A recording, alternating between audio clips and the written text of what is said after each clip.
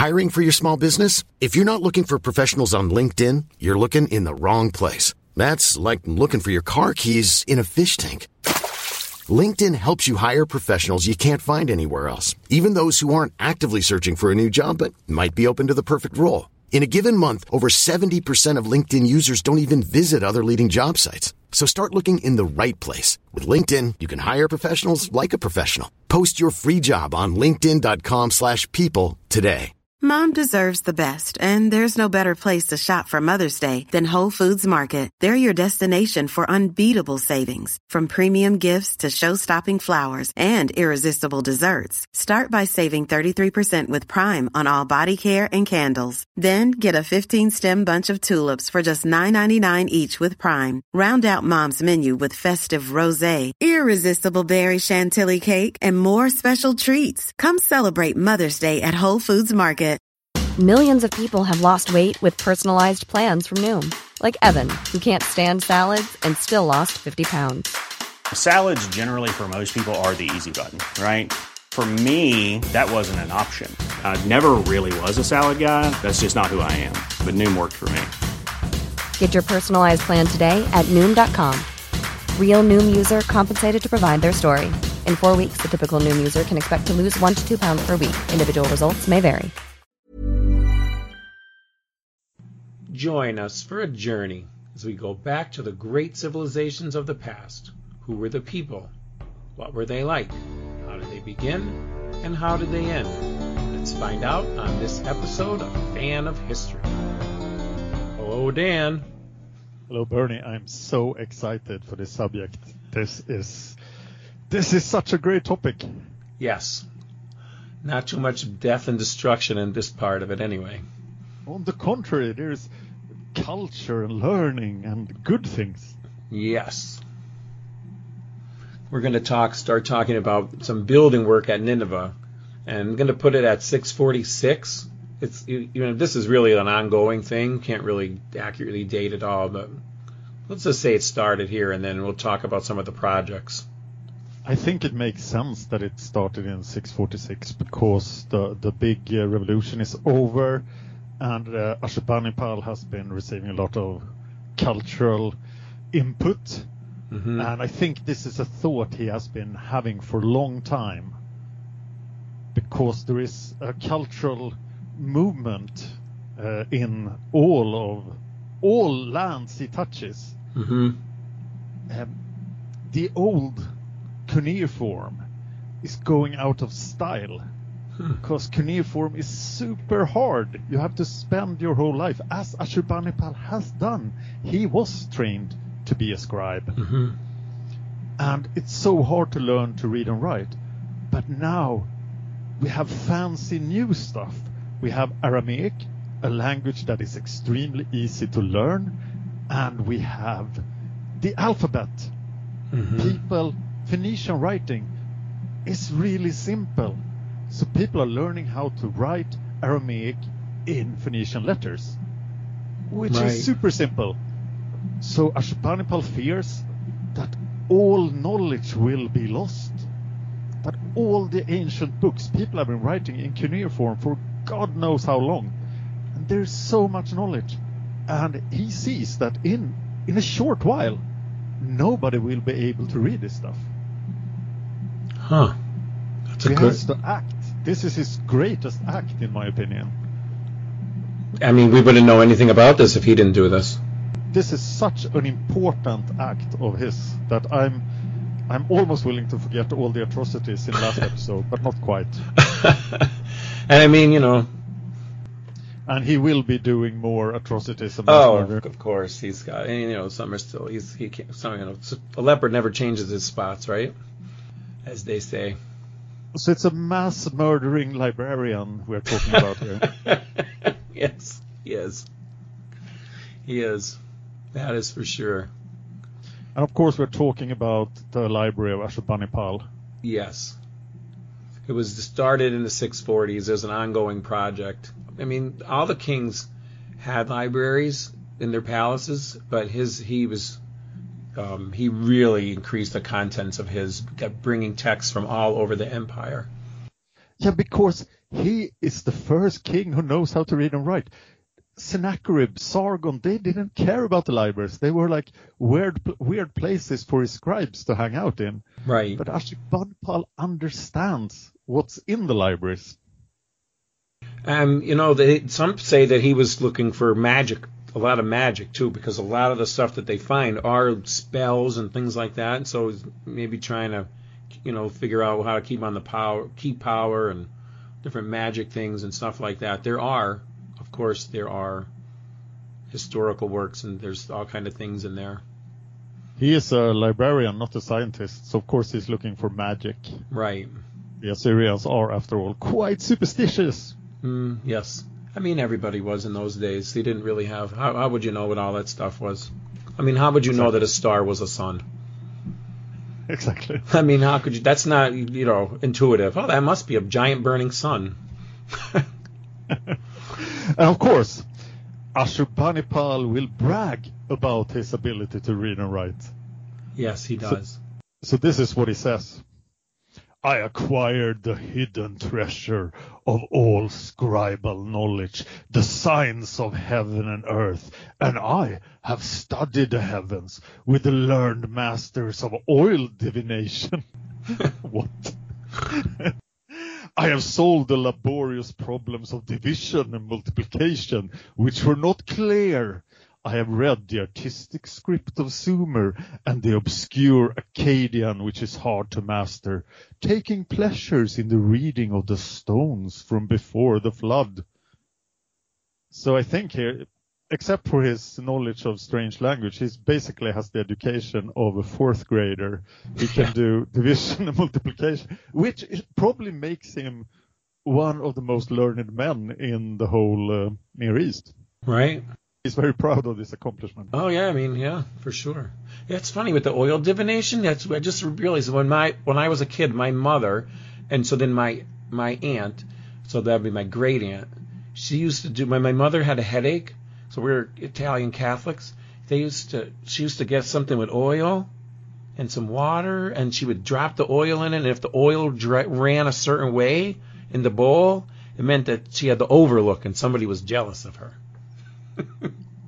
Okay. I'm telling you, as I got older, I'm like, what the hell are you guys doing? But I'm telling you, man, they believed it. So it's a human nature thing, I guess. I bet. I think we still want to do a whole episode sometime on the library, right? But maybe we can give some of the highlights. Yes. It's given what will happen in 612 BC, it is such a miracle that this library actually survived. Because almost nothing of the Assyrian Empire survived. I know. But this did. And we found the library of Ashurbanipal in the 1850s and spent 80 years digging it up. Yeah. It's a great story. Yeah, this is how we discovered the Epic of Gilgamesh. Yeah. The very first fictional work preserved. The oldest fictional work preserved. I've done a couple of videos on the Epic of Gilgamesh on the Fan of History YouTube channel. And actually in Hillary Clinton's emails, there was a mention of the Epic of Gilgamesh. No way. So a lot of people were looking, were searching on YouTube for the Epic of Gilgamesh, and I made a video named The Epic of Gilgamesh in 5 minutes. So a lot of people looked at that, so it is quickly becoming the most popular video on our YouTube channel. That's amazing. Put Hillary Clinton in the tags. Oh my God. Yeah, I think I haven't read the email, so I won't speculate on what they were about, but I was surprised that the Epic of Gilgamesh was mentioned. I have a feeling, I'm just going to throw this out, that I doubt that the Trump campaign is referencing the Epic of Gilgamesh in any of their emails. I think Trump would very much enjoy being like Gilgamesh. Yeah. Who was the other guy? What was the barbarian? What was his name? The wild man. Yeah. Enkidu. Yeah, Enkidu. Yes. Yeah, we also have... Oh, sorry. Go ahead. No, you tell me. We also have the Enuma Elish, which we have referenced before, the Babylonian creation myth. There is also the Poor Man of Nippur, which is a strange tale about a man who beats up the mayor of his town 3 times for laughing at him over a goat.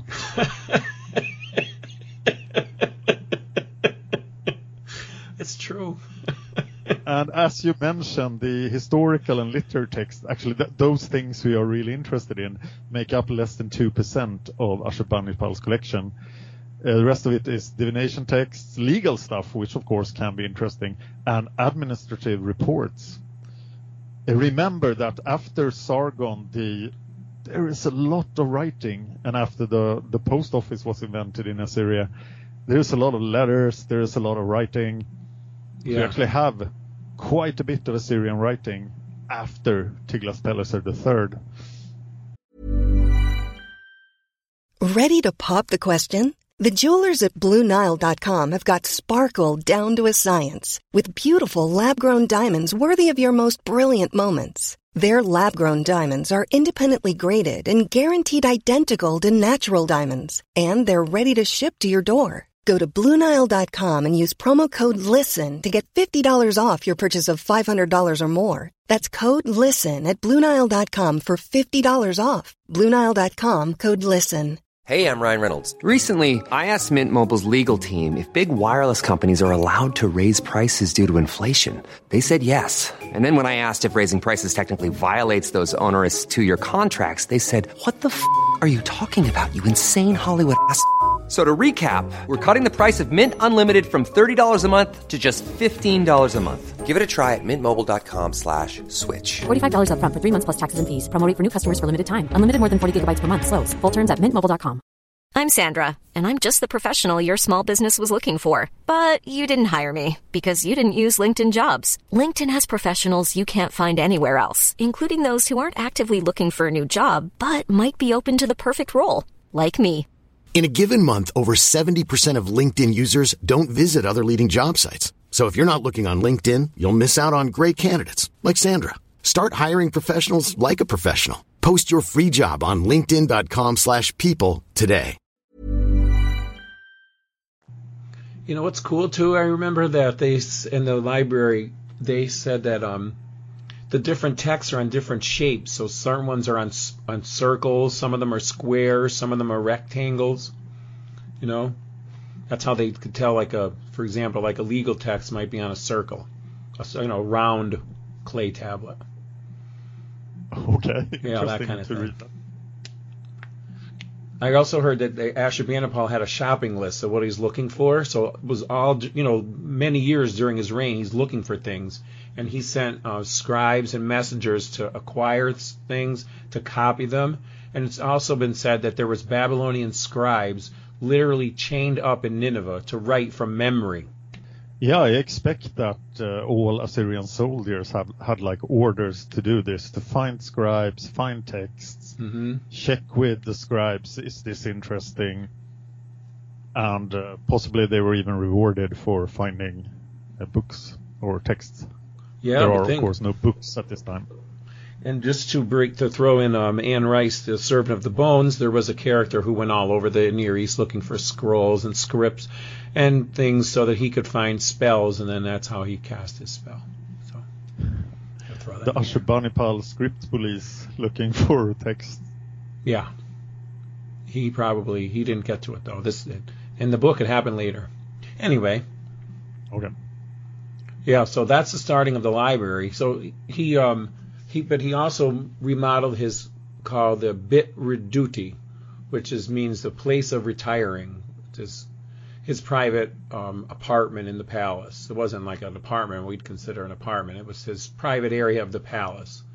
It originally was built by Sennacherib, so he thinks it was in need of some repairs and updates. I will now put the sign on my apartment saying Bit Reduti. Yeah, you should, because it really means the harem. Oh, good. Oh, my goodness. Yeah, so I know I'd love to see like the before and after show, right? Like here's his Bit Reduti before, And it was built in the 80s, the 680s by Sennacherib. It was a little dated, so he had to redo it. I actually do expect Sennacherib's decorating to be better than Ashurbanipal's. Yeah? I mean, he was an engineer, right? Yes, and he sort of had a sense for beauty, whereas Ashurbanipal only loves texts and mass murder. Yeah. So it seems. He says that... he talks about how as a king he received so many wonderful messages of his victories over his enemies and had sweet dreams in his bed. Psychopath. Totally. He's a total psychopath. He says on Elamite wagons he brought in bricks, and he made the kings of Assyria he made the kings of Arabia do manual labor. The kings of Arabia who had violated the oath sworn to me, whom I had taken alive in the midst of battle with my own hands, I made carry the basket and head pad, and do task work, molding its bricks, performing labor upon it. They passed their days to the accompaniment of music. Amidst gladness and rejoicing, I completed it from its foundation to its top. I made it wider than it was before. I carried out the work on a magnificent scale. He's really taking care to make everyone hate the Assyrians. I know. This will not end well. I mean, really. I guess, I don't know. I mean, if people trying to kill you and being in that, having that much power, just goes to their heads. King Joffrey is all I could think of as like King Joffrey. He seems to be a bit like King Joffrey. Mm-hmm. I mean, maybe, he lived longer. He's older at this time, too, so... He's more of a more capable King Joffrey. This is all it takes to wreck a dynasty that is over 1,000 years old, or at least that's what they claimed. One bad seed, one bad guy, and it all goes tumbling down. Yeah, and definitely a part of it. He says also that let's see. He said he had great beams of cedar from Lebanon, door leaves of juniper, which, he says, their odor was pleasant, bound with copper, tall columns enclosed with sheets of bronze, all new furniture, and the final touch, a great park of all kinds of fruit trees I planted at its sides. So, like, it had a garden inside of it, which is interesting because I remember watching a documentary about the Garden of Eden in the Bible, and so she said that could represent a king's garden where the people could walk with the king, because the kings would have these, beautiful gardens inside their palaces. So I definitely. And so this is also where Tumen's head would have been hung, in that garden. That's such a downer. You're walking around in the garden with all the beautiful fruit trees, and then a head. I know. You guys have Halloween? Do you guys celebrate Halloween in Sweden? Yes, we do. We have imported it from you, and it's fairly new, actually. We didn't do it when I was a child, but now we do. Oh, gotcha. Yeah, this would seem like one of those, like a Halloween place, where you're just, there's nice trees, and then there's a head hanging. Yes. Here's where we flay the people over in this area. Oh, Lordy. Oh, Ashurbanipal, you're ruining it. Yeah, I know. Oh, here's where we let the blood flow down into the drains. God. Well, that brings us to this wonderful piece of artwork, which is called the Garden Party. And it's a well-known piece of, artwork, ancient artwork. It's a relief. And I found this paper by a scholar. Her name is Alessandra Gilibert.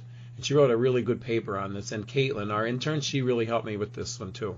Because this paper had been in my radar for a long time, so I'm glad we got to go through it. I'll post a picture of it. You can see the picture there? I see the picture. Yeah, so you see Ashurbanipal. He's laying back on his chair. This must be his garden, that he built in his harem there. His remodel. Looking for Tumen's head. And right, he has Tumen's head. It's in the British Museum right now. It's considered a masterpiece. but most people don't recognize all the symbolism that's packed into it. So now our fan of history listeners are going to find out what it's all about. Can I read the description from the website? Because I think it's funny. It's like it's written as it's a beautiful piece of artwork. Gypsum wall panel, relief fragment, carved in low relief. The topmost register is represented by the garden scene with birds and a locust in the trees. 2 women holding napkins fanning the queen with fly whisks. They each bring a dish, which they protect with a fly whisk, towards the enthroned queen and recycling king, who feast in the arbor amid the vines, conifers, and palms, hung with the grisly trophies of victory, consisting of the head and hand holding a wand of Tumen, king of Elam. The hands of a woman drummer and a woman harpist can be seen amid the palms and conifers. Behind the king stand 2 more ladies holding napkins and fanning him, and behind them is a table holding his sword, bow, and quiver. The furniture is very elaborate. Why is there locust in the trees? That symbolizes, I believe, and I didn't put it in the script, but that would symbolize how his troops swarmed like locusts across Elam. Oh, yeah. Makes sense. Because let's break it down here a little, right? So people who saw this would have been educated. And the more educated they were, they would have got the symbolism in it. And this was located in a private wing of Ashurbanipal's north palace. So this would have been in line with the high level of comprehension. So that would, means the audience was familiar with all the court literature, like the stuff that he's writing in these cylinders. And this is sort of the picture of it. So like what you said with the locust, and here's another good example. There's an eagle flying over the scene. And this is a representation of something in those inscriptions concerning the battle of Tiltuba, where he says, "Into the midst of those which none of the kings my fathers had ever approached, my warriors flew like birds." Because, Elam was mountainous. Now, here's the best. This is worth reading through the whole paper. This is a gem. We found one of Tumen's insults. And he says, on the insult, these are the insults he was sending to Ashurbanipal: "I will not sleep until I have come and dined in the center of Nineveh." So this is what Tumen was, one of the insults he had sent to Ashurbanipal. So now do you get the point of this whole garden party? Yeah, now he is dining in the center. Or his head is some sort of bizarre... Right. I mean, he is such a gangster. He is. He says, you want to dine in Nineveh? You'll dine in Nineveh. So he hung his head and drew a thing of it. Wow. So, she basically says, the garden party, it can be seen as Tumen's Last Supper. That's the name of her title of her paper. Tumen's Last Supper.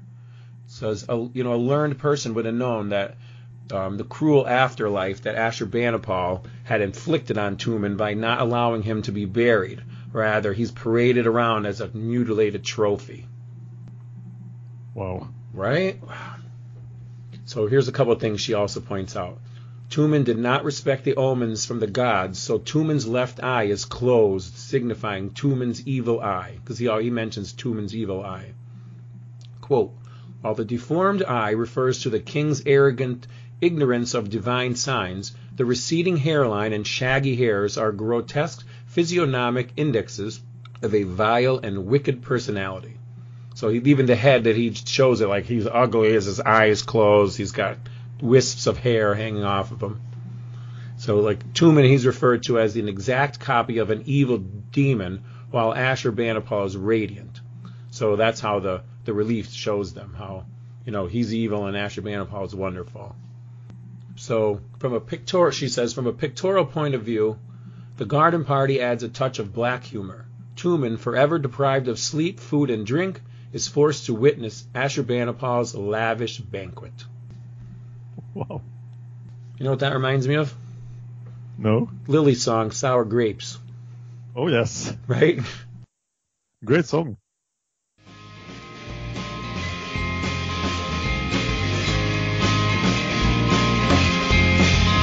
I used to be a boss, now I'm just a follower. I used to be a leader, now I'm just a follower. Sour grapes. So yeah, he's used to be a boss, but now he's a follower. And he's eating, probably saying, "I bet those grapes are sour anyway."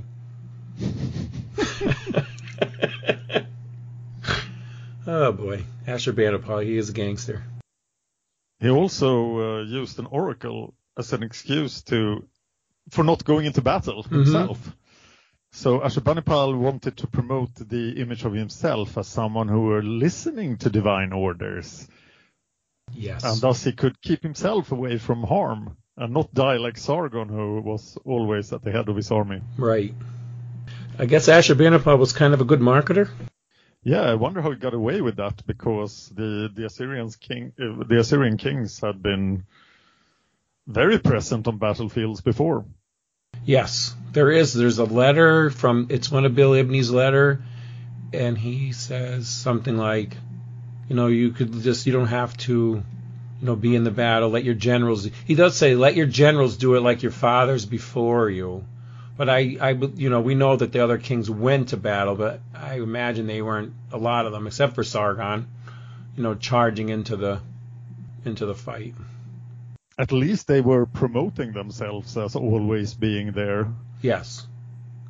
In the Rasam Cylinder, Ashurbanipal makes it as if he's there. I did this, I did that. He even says, I did it with my own hands. But we all know that he did not go. Okay, let's leave the Assyrians for a bit then. Yeah. Where are we going to go? To China. Yes. You do this, because these are pronunciations. Oof. I don't have a great track record of pronouncing Chinese. Well, you're better than me. I will try. Okay. So we are in 645 BC, yes. And we are looking at the Battle of Lulin. The Battle of Lulin was fought between the states of Chu and Xu, with Xu being supported by a coalition of northern states led by Qi. Remember, Qi is the hegemon, ruled by Duke Huan and his advisor Gong Xiong. We did cover these guys. This is the guy that fought the bear and faked his death by biting his lip, and his advisor that almost got pickled. This was back in the 660s, right? The 680s was when he almost got pickled, and then Guanzong. Then we did cover Guanzong in the 660s. Okay, they are still around. Yes. Xu, that's XU. Originally the most powerful state of the Huai River Valley, had been weakened by internal unrest and several wars since the beginning of the spring and autumn period. As its influence over eastern Hubei, southern Henan, and central Anhui waned, Xu began to expand into these regions. Threatened by these developments, Xu joined an alliance of several northern states against Xu, led by our guy, Duke Huan of Qi. So we have the alliance against Xu. Right. Just before the war, the situation of the Northern Alliance was already showing signs of trouble. Its strongest member state, Qi, had lost much of its military power and influence during the preceding years. And if the Gongyang Xuan is to be believed, there had even been a war among the alliance members directly before the outbreak of hostilities with Chu. People just can't get along. So the Northern Alliance doesn't get going. And then in the spring of 645 BC, Chu invaded Xu. So Xu decides to take the initiative here. Mm-hmm. And in response to this offensive, Duke Huan of Qi has a meeting with the rulers of Lu, Song, Qian, Bei, Sheng, Cao, and Xu, near present-day Liaoxing, to make plans and sort of see that everyone is on board. And they organize an army to face this threat from Chu. Mm-hmm. And they meet up with Chu's army at Lulin, this battle. And it doesn't go very well for the Northerners. They are defeated, marking the beginning of Xu's final decline and accelerating the end of Qi's hegemony over China. Remember, the spring and autumn period is the period of the hegemons, that the emperor himself, or the king, doesn't have much power at all. Right. In autumn, armies from Qi and Cao also invaded the state of Li in present-day Suzhou. In attacking Li, a vassal state of Shu, they attempted to create a diversion in favor of Shu. However, Chu forces remained active in Xu, while tension among the coalition began to rise. The following winter, these tensions escalated as Song invaded Cao, even though the two were still part of the alliance. Oh, that's not good. I know.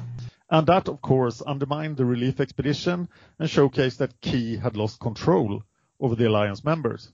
As the coalition fell apart, Shu finally confronted the Xu forces at Lulin. And very little is known about the battle itself, beside the fact that the alliance lost pretty bad. Shu defeated the Xu army. The Chu Chuan only comments that Xu was defeated because it relied too heavily on its allies' support. Chu's victory was apparently not total, as Xu remained independent and allied with Qi for the time being. So while the Battle of Lulin was not responsible for the end of Qi's hegemony and Xu's decline, it sort of helped. So the downfall was going on. The infighting among the Northern Alliance showed that Duke Huan had no longer control of the other states, further reducing his prestige and authority. And to make matters worse, his advisor, Guangzhong, died in 645.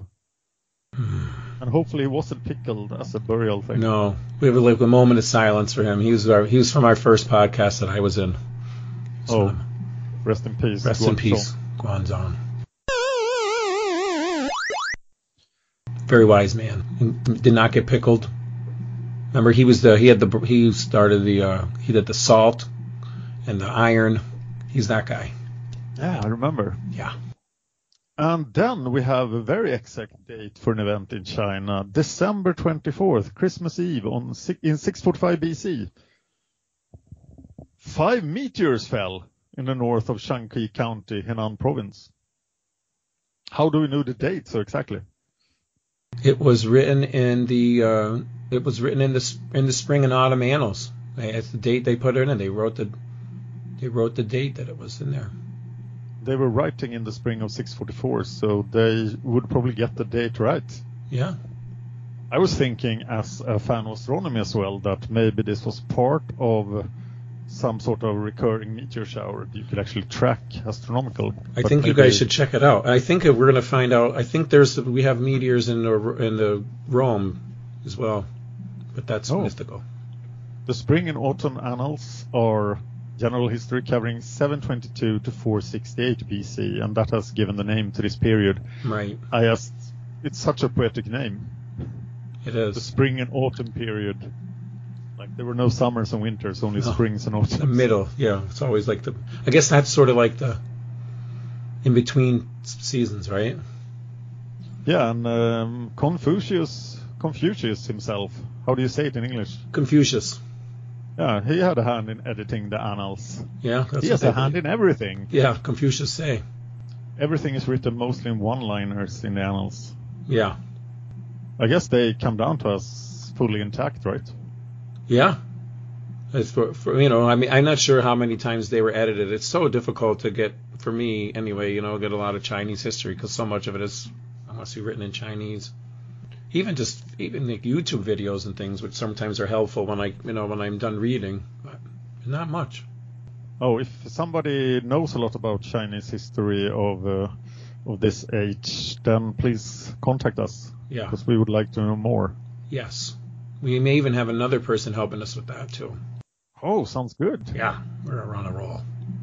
Great. Shout out to your interns. Yeah. To our interns. Yes, you guys are awesome. Really appreciate it. Thank you so much. So let's leave China. Yes. And go back to Conan. Yeah, we'll go right back to Conan. So what's Conan up to? Conan, he's stealing women from the woods and playing with his sword. So the Cimmerians, now we're going to the area of Lydia, and now we're back to Gyges. Remember in the 650s I said that the rumor of Gyges' demise was greatly exaggerated. And you'll still see today, you'll see in articles and things, they'll say, Gyges died in 652, but don't believe it. because Herodotus put it there. And we know what some people call Herodotus, right? He gets a lot of bad rap. He's called the father of lies. Yes. But I think we will talk so much about Herodotus when he shows up. But I think he was trying to do something that nobody has done before. And he was quite easily impressed. And he didn't know how to fact check. And some things just became very, very wrong. Yeah. But it's good that he wrote it down. If we didn't have it, we wouldn't even have that. And the stories are great. And they're surely based in some sort of fact. So yeah, anyway, Gyges, he's dealing with the nasty Cimmerians on his border. And there's apparently quite a storm brewing in the steppes and to the north, the east, and the west of the Assyrian heartland. Oh, yes. Yeah. This guy's name, he's got a couple names too. Herodotus calls him Lygdamus. So you'll see that name, Lygdamus. But Ashurbanipal called him Tugdami or Dugdami. Maybe we'll call him Doug. So it's either Tugdami or Dugdami. He's a demon Galu, a barbarian destructor, spawn of Tiamat. So that's how he's a Cimmerian then, or? Yeah, he's a Cimmerian. Yes. What's a demon Galu? I'm glad you asked. It's one of the 7 demons who love to eat human flesh. So he calls him a demon. And the Cimmerians and the Scythians are said to be cannibals. I also remembered that they use cannabis. So they're like pot-smoking demon cannibals from the steppes. Oh my god. I think there is also significant Scythian pressure on the Cimmerians. Of course, this is extremely hard to reconstruct, as they are not historical civilizations. That is, that they don't have any written records of what they were up to.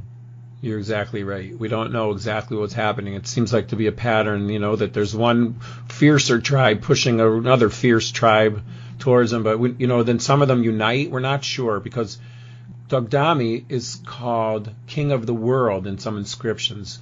That means that he wasn't just a minor Cimmerian chieftain, that he was some sort of a king.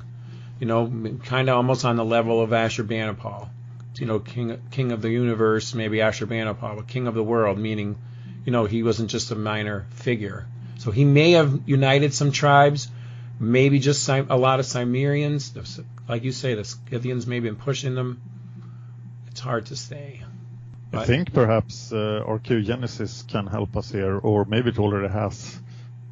What was that? Archaeogenesis, the DNA work being done in the last few years. Yeah, to could see be.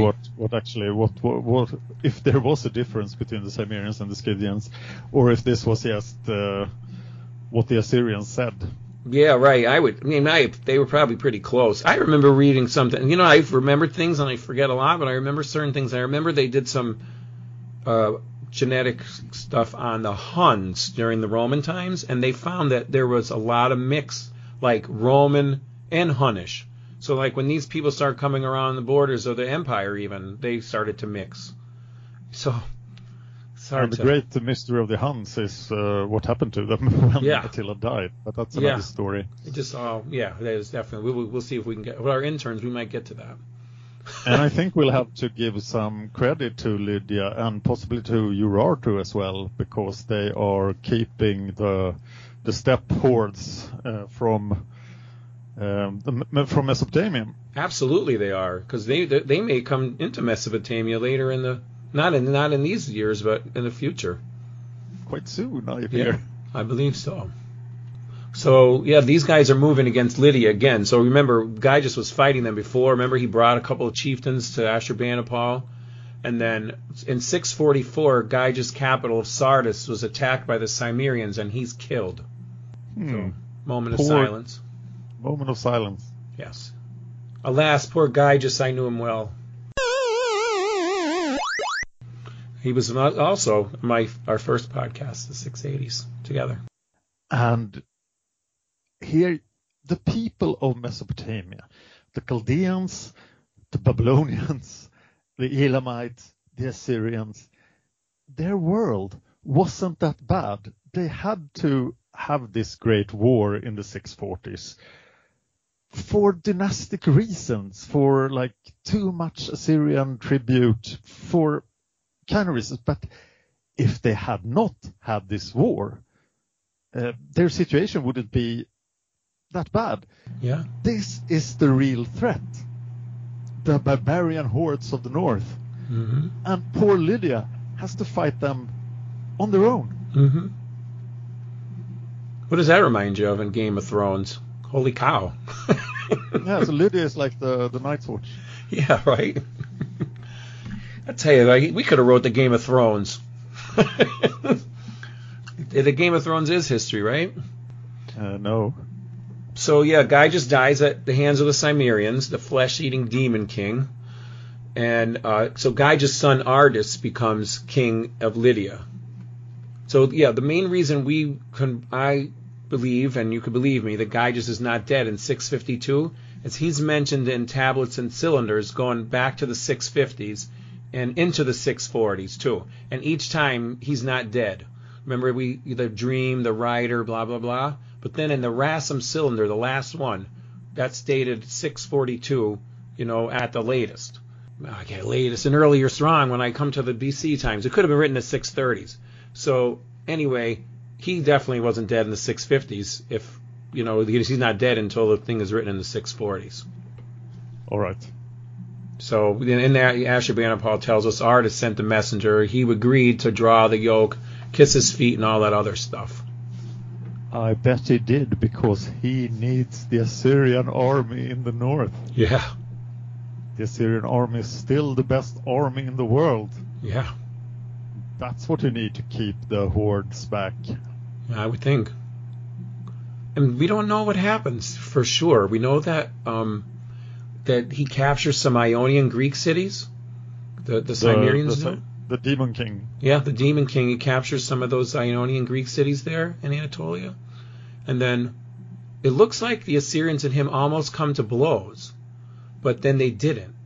Doug here, he sent a tribute. He sends tribute, but he didn't swear an adu. That's a special oath that the Assyrians call. He says, he gave tribute, but he didn't swear the adu. And what Ashurbanipal writes is interesting. Oh, you read it. You read Ashurbanipal. Good. As for Tugdami, the king of the mountain dwellers, the presumptuous Gutian, who does not know how to revere the gods, he trusted in his own strength, and then mustered his troops, and set up his camp on the territory of Assyria to wage battle and war. The deities Ashur, Mulissu, Bel-Marduk, Nabu, and Ishtar, who resides in the city Arbela, became furious at his provocative mouth, and it sickened them. By the command of their great divinity, fire fell from the sky and buried him, his troops, and his camp. Tugdami became frightened and distressed, and he withdrew his troops and his camp and returned back to his land. Right. What's going on here? I don't know. No, you don't know. It's possible that he didn't have the Scythians, or maybe maybe the Ashurbanipal made a deal with the Scythians to go after them. It doesn't really make sense. Something happened. More meteors. Meteors, yeah, meteors. Maybe the gods did do. So, a little bit later, he changed his mind, and he starts to threaten them again. And I'll let you also say what he says. This is basically all the information we have is from Ashurbanipal, and this is what we have. Okay, so Ashurbanipal talks against Tugdami again. Again. He broke the vows sworn by the great gods. He transgressed the limits set by them and plotted evil deeds against the territory of Assyria. Where flax grows, he sinned by establishing himself on the territory of Assyria. The awe-inspiring brilliance of the weapons of the god Ashur, my lord, overwhelmed him. He went into a frenzy and tried biting off his hands during a loss of all reason. Half of his body was stricken with palsy, and a piercing pain was lodged in his heart. His tongue was scratched, and his penis was clawed and was tombed. His life ended, though dissolving and melting like a wax figurine, saying, "Woe, alas!" In their own terror, they struck each other down with the sword. thereby singing the praise of the god Ashur, the great lord, my lord. It seems like Dugdami was on a roll here, but then he was beaten by magic.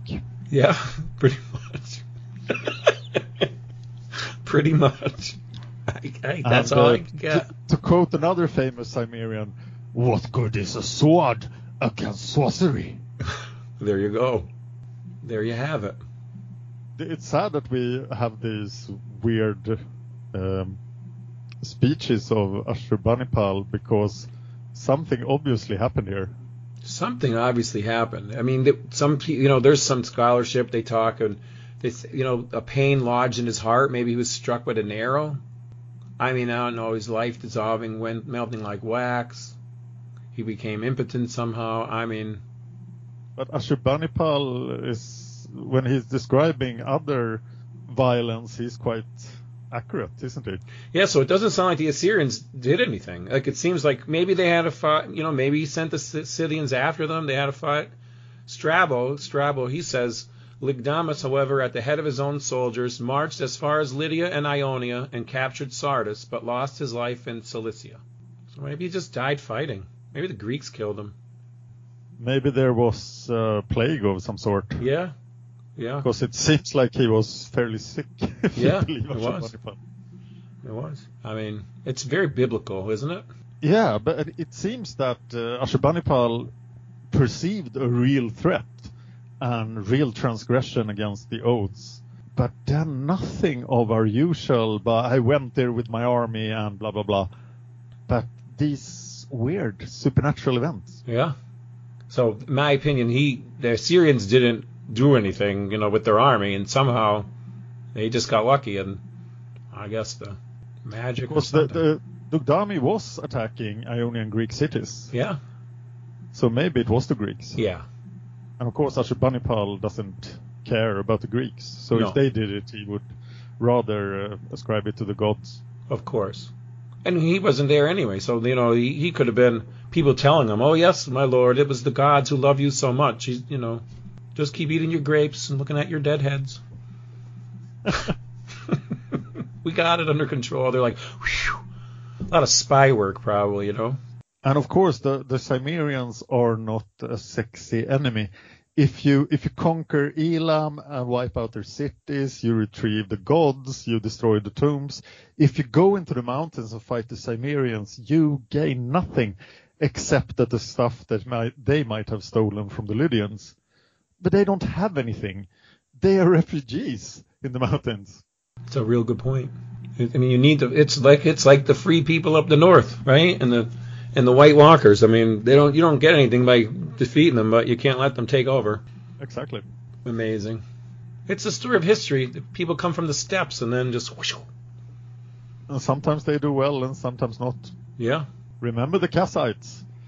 I don't remember them, but the Kassites did conquer Babylonia before we started this podcast, before 1000 BC. But I mentioned them a lot of times that they were still a presence in Babylonia, but now they are not mentioned anymore. So they're probably all merged together. Well, that's what a Gutian is too. Gutians came from the mountains, and they did the same thing, and thousands of years before. Sort of old term, Gutian. Yeah, it shows you how little Ashurbanipal knows about these people, as he calls them Gutians. Yes, so it might also be like a slur to call them a Gutian. Like today, you'd say, "Oh, that guy's such a Philistine," that kind of thing.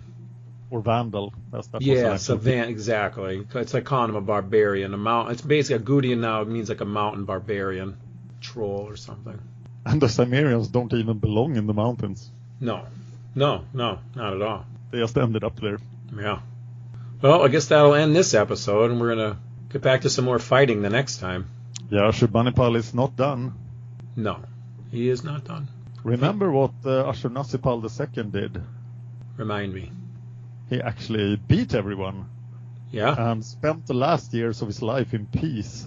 But Ashurbanipal has a lot of people that don't agree with him. Yeah, he still has to fight. Maybe he spends his last years in peace. I don't know. We'll find out. Will we?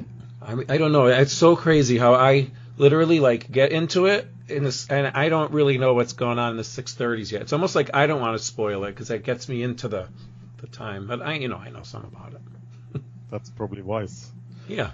I'd like to remind our listeners that we do have a Patreon, and that enables us to make these episodes. If you really enjoy what we do, please go to patreon.com and search for Fan of History, where you can contribute whatever you want to for each episode. So check that out.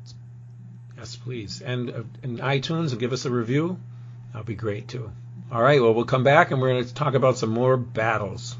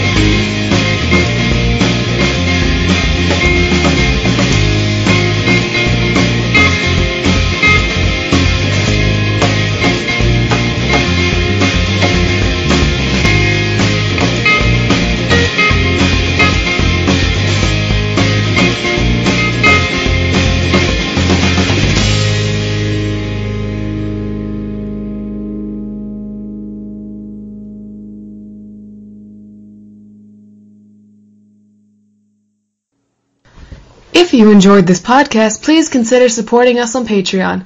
Patreon.com/fanofhistory. Just $1 an episode would help us out. Thanks, and see you next time.